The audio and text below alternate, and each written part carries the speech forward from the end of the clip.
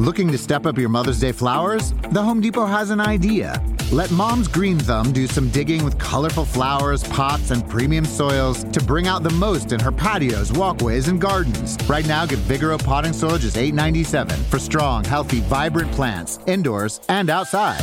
Shop our wide selection online and pick up your order in-store and give Mom the gift of a beautiful garden. Get Vigoro potting soil just $8.97 at the Home Depot. How doers get more done. See homedepot.com/delivery for details. It is Tuesday, September 20th, and this is People Every Day. Hello out there, Janine Rubenstein back with you today. You guessed it, we've got some more royal family news from behind the funeral scenes to dig into, as well as plenty of other juicy stories that have bubbled up outside of the UK. So let's get right to it. Adnan Syed is out. Yes, that's right. The subject of season 1 of the smash hit podcast Serial was freed on Monday after a Baltimore circuit judge overturned his conviction. Syed was released after serving 20 years of a life sentence following his conviction in 2000 of first-degree murder for the 1999 kidnapping and murder of his 18-year-old classmate and ex-girlfriend, Hae Min Lee. As most of you are probably familiar with, Syed's story was the subject of Serial back in 2014, a true crime show that helped put podcasting and podcasts in general on the map. Following that, there was a popular 2019 HBO docuseries called The Case Against Adnan Syed.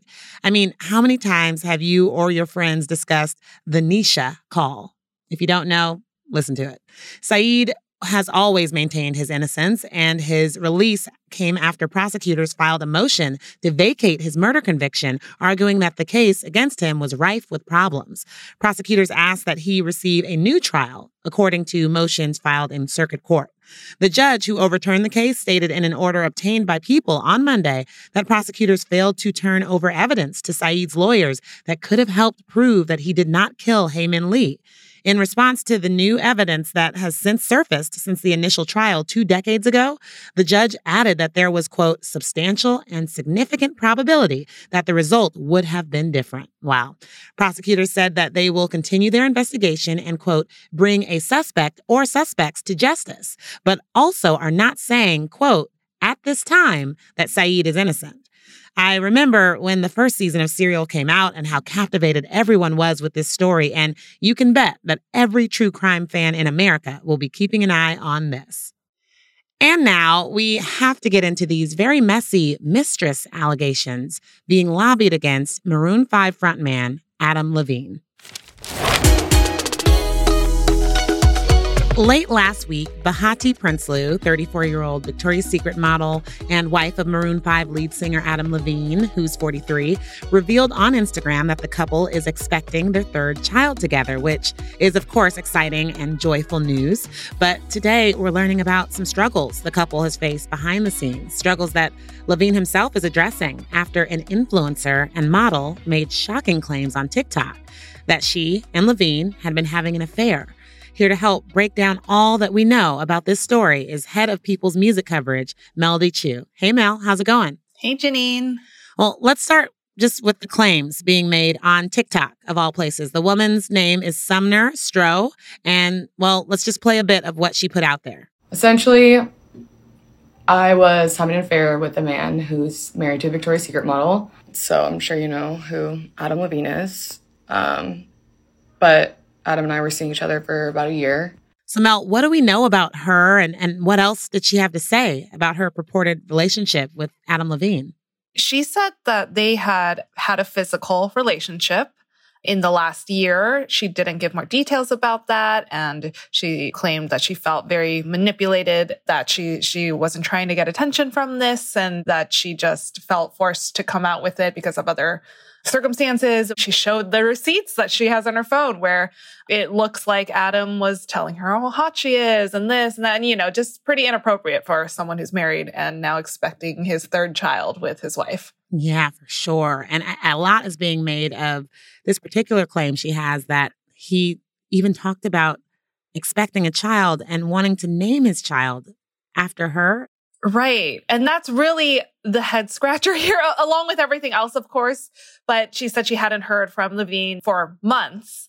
And suddenly he slides into her DMs to ask, basically, is it cool if I name my third kid after you? It's kind of odd.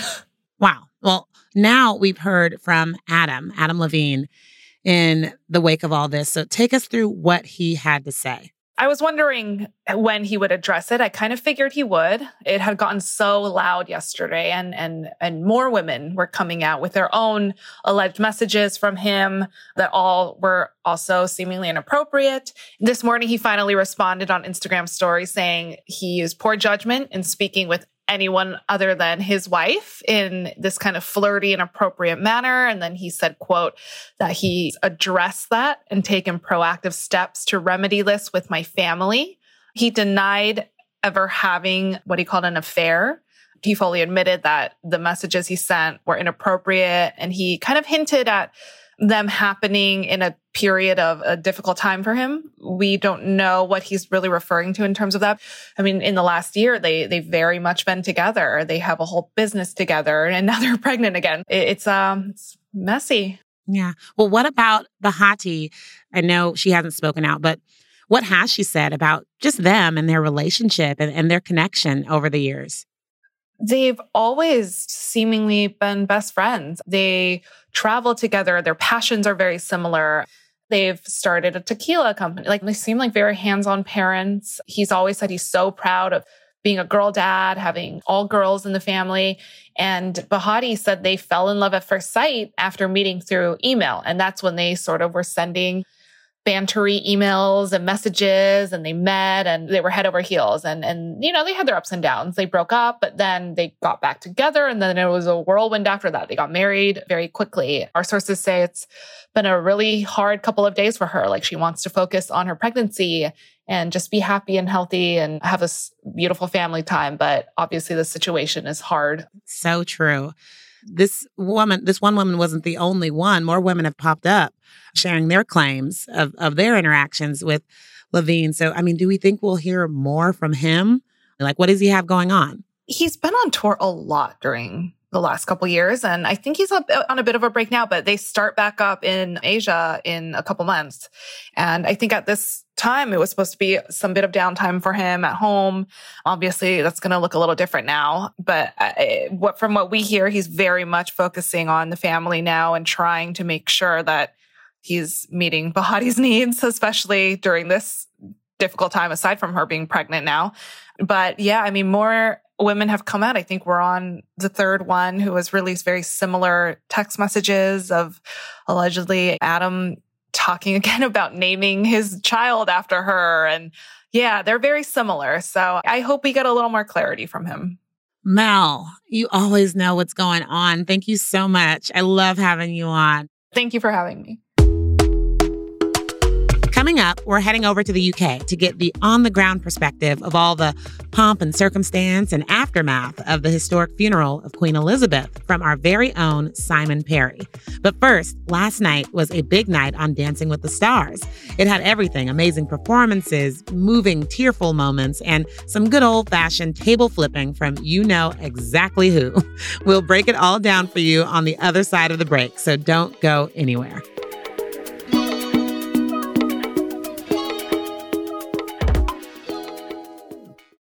Looking to step up your Mother's Day flowers? The Home Depot has an idea. Let Mom's Green Thumb do some digging with colorful flowers, pots, and premium soils to bring out the most in her patios, walkways, and gardens. Right now, get Vigoro potting soil just $8.97 for strong, healthy, vibrant plants, indoors and outside. Shop our wide selection online and pick up your order in-store and give Mom the gift of a beautiful garden. Get Vigoro potting soil just $8.97 at the Home Depot. How doers get more done. See homedepot.com/delivery for details.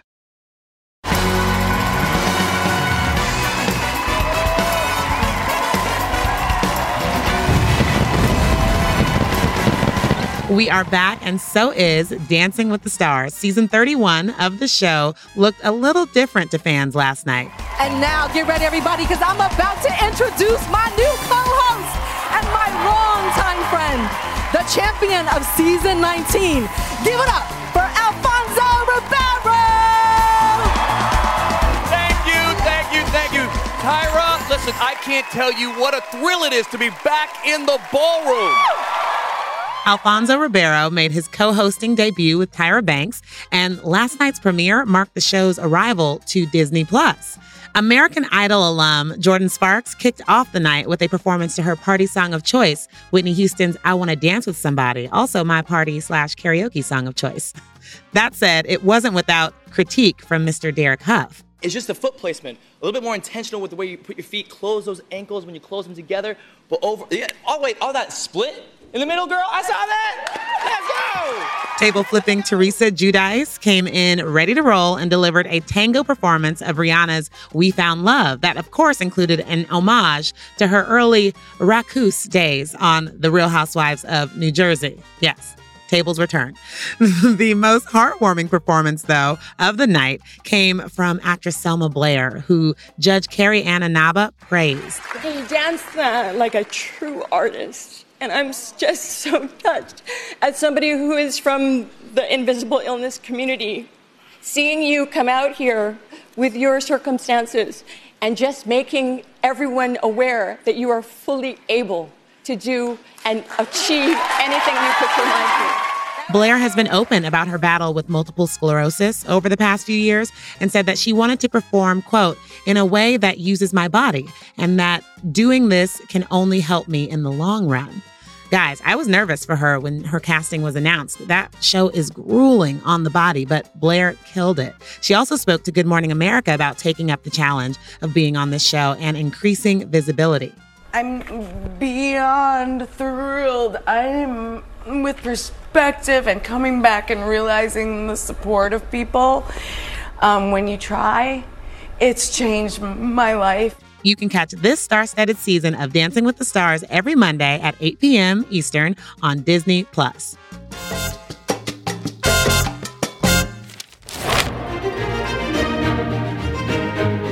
Yesterday was a day that was a moment in history. Millions around the world watched the state funeral of Queen Elizabeth II, who led the monarchy for 70 years, something that we will never see in our lifetime again. As you all know, People has been covering this story, every single possible angle you can think of. And we are joined once again today by our chief foreign correspondent, Simon Perry, from London, who can give us some perspective into what it was like to actually be in the UK yesterday. He's also here to take us into what we didn't see and what happened after the dust settled. Welcome back to the show, Simon. Morning, Janine.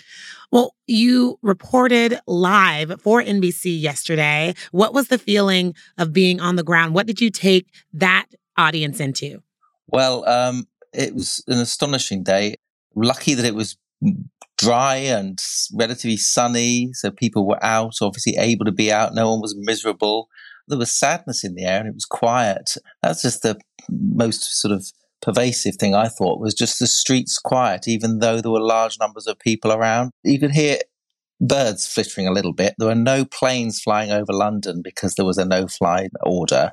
And although there were thousands and thousands of people within, meters of us, you didn't hear from them. Yeah, it was strange and slightly ghostly, reverential. But I walked through the streets in the morning to where we had to be, and it was quite early, and everyone was always up early anyway. And again, most people walking along with a cup of coffee in their hand, but just quietly with their partner or friend, just quietly getting into position. It was a strange but respectful atmosphere. Yeah. What was the moment for you that you actually saw that kind of put all of this into perspective for you personally? Well, yeah, yesterday meant, apart from being an incredible moment in history, it was just an end of an era, really. We've known since obviously 12 days she's gone, and we've got a different monarch. And when her coffin was lowered at the end, the sort of final sort of scene, as it were, I was, sad to see it, like everyone watching. But at the same time, incredibly proud of how our country had pulled off this incredible moment and an event. The whole world was watching, and not one thing went wrong in the whole several hours of parades and soldiers marching. And it was a proud moment too for the country. Because I was with NBC, we were based in this building called Methodist Hall, which is across the square from Westminster Abbey. So that great door that the coffin came out of, we were across from. It was a stunning perspective on things. William and Kate came out of that door on their wedding day, 11 or so years ago. And The Queen went through there on her wedding day, and of course has come out of there in her coffin on her funeral day. It's a centre of the monarchy. It's a centre of Britain in some respects. That church. It was amazing being right, literally eyewitness to history. And so we covered the funeral up until St. George's Chapel, another location. Why is this location just so significant for the royal family? And what happened once the cameras all left there and the family was left alone?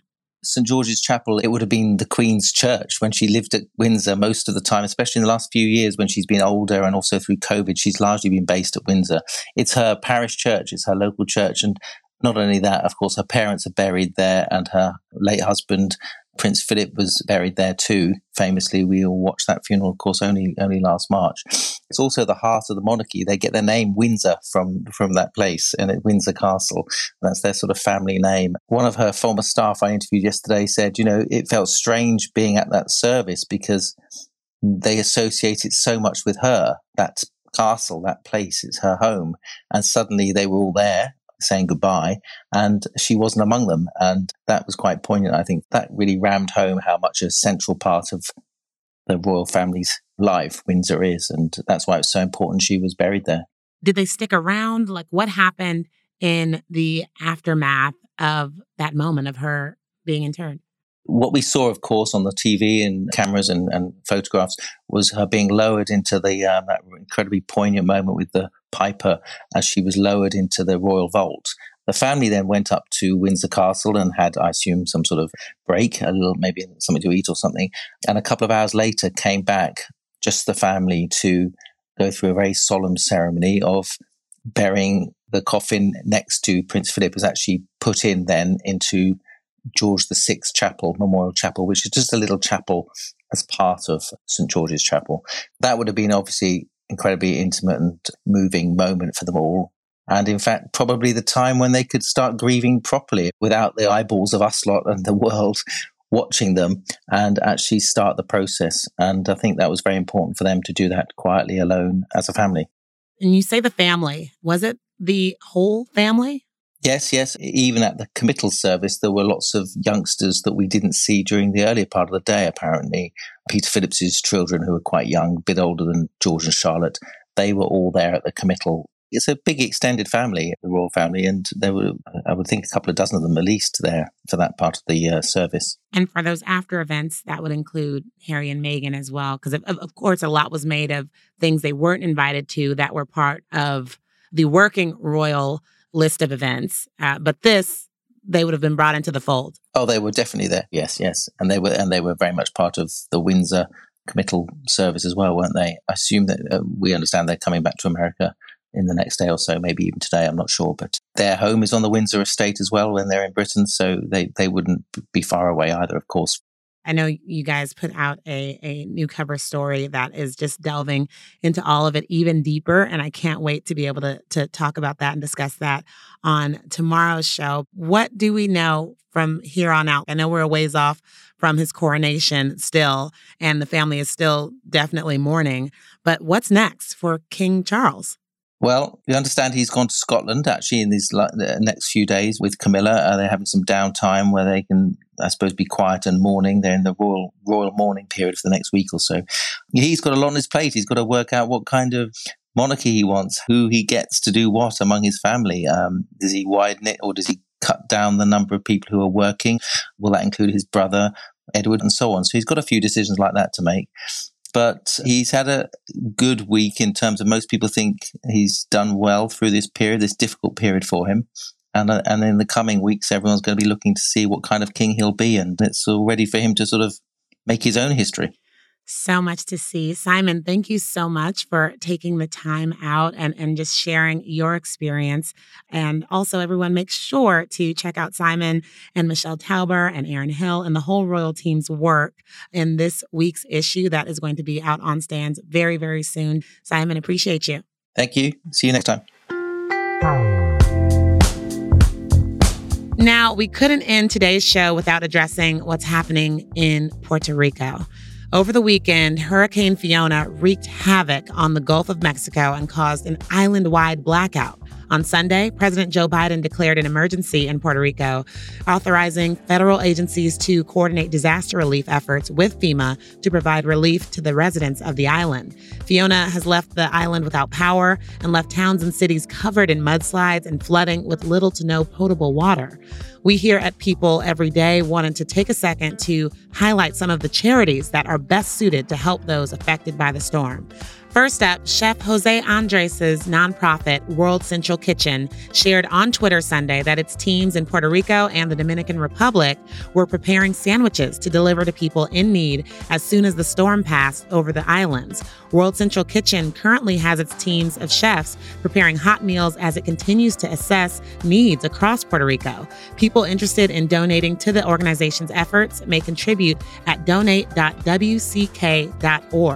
We'd also like to spotlight the Direct Relief Organization, who is in communication with local health facilities about medical needs. They're collecting medical supplies for the devastated island that include trauma supplies, antibiotics, and medications for diabetes and other chronic conditions. You can donate on their website at donate.directrelief.org. To see a complete list of recommended charities aiming to help our fellow Americans in Puerto Rico, you can head over to our website, people.com. Well, that's our show. Thank you once again for spending part of your day with us. I'll be back to bring you the latest on tomorrow's episode of People Every Day.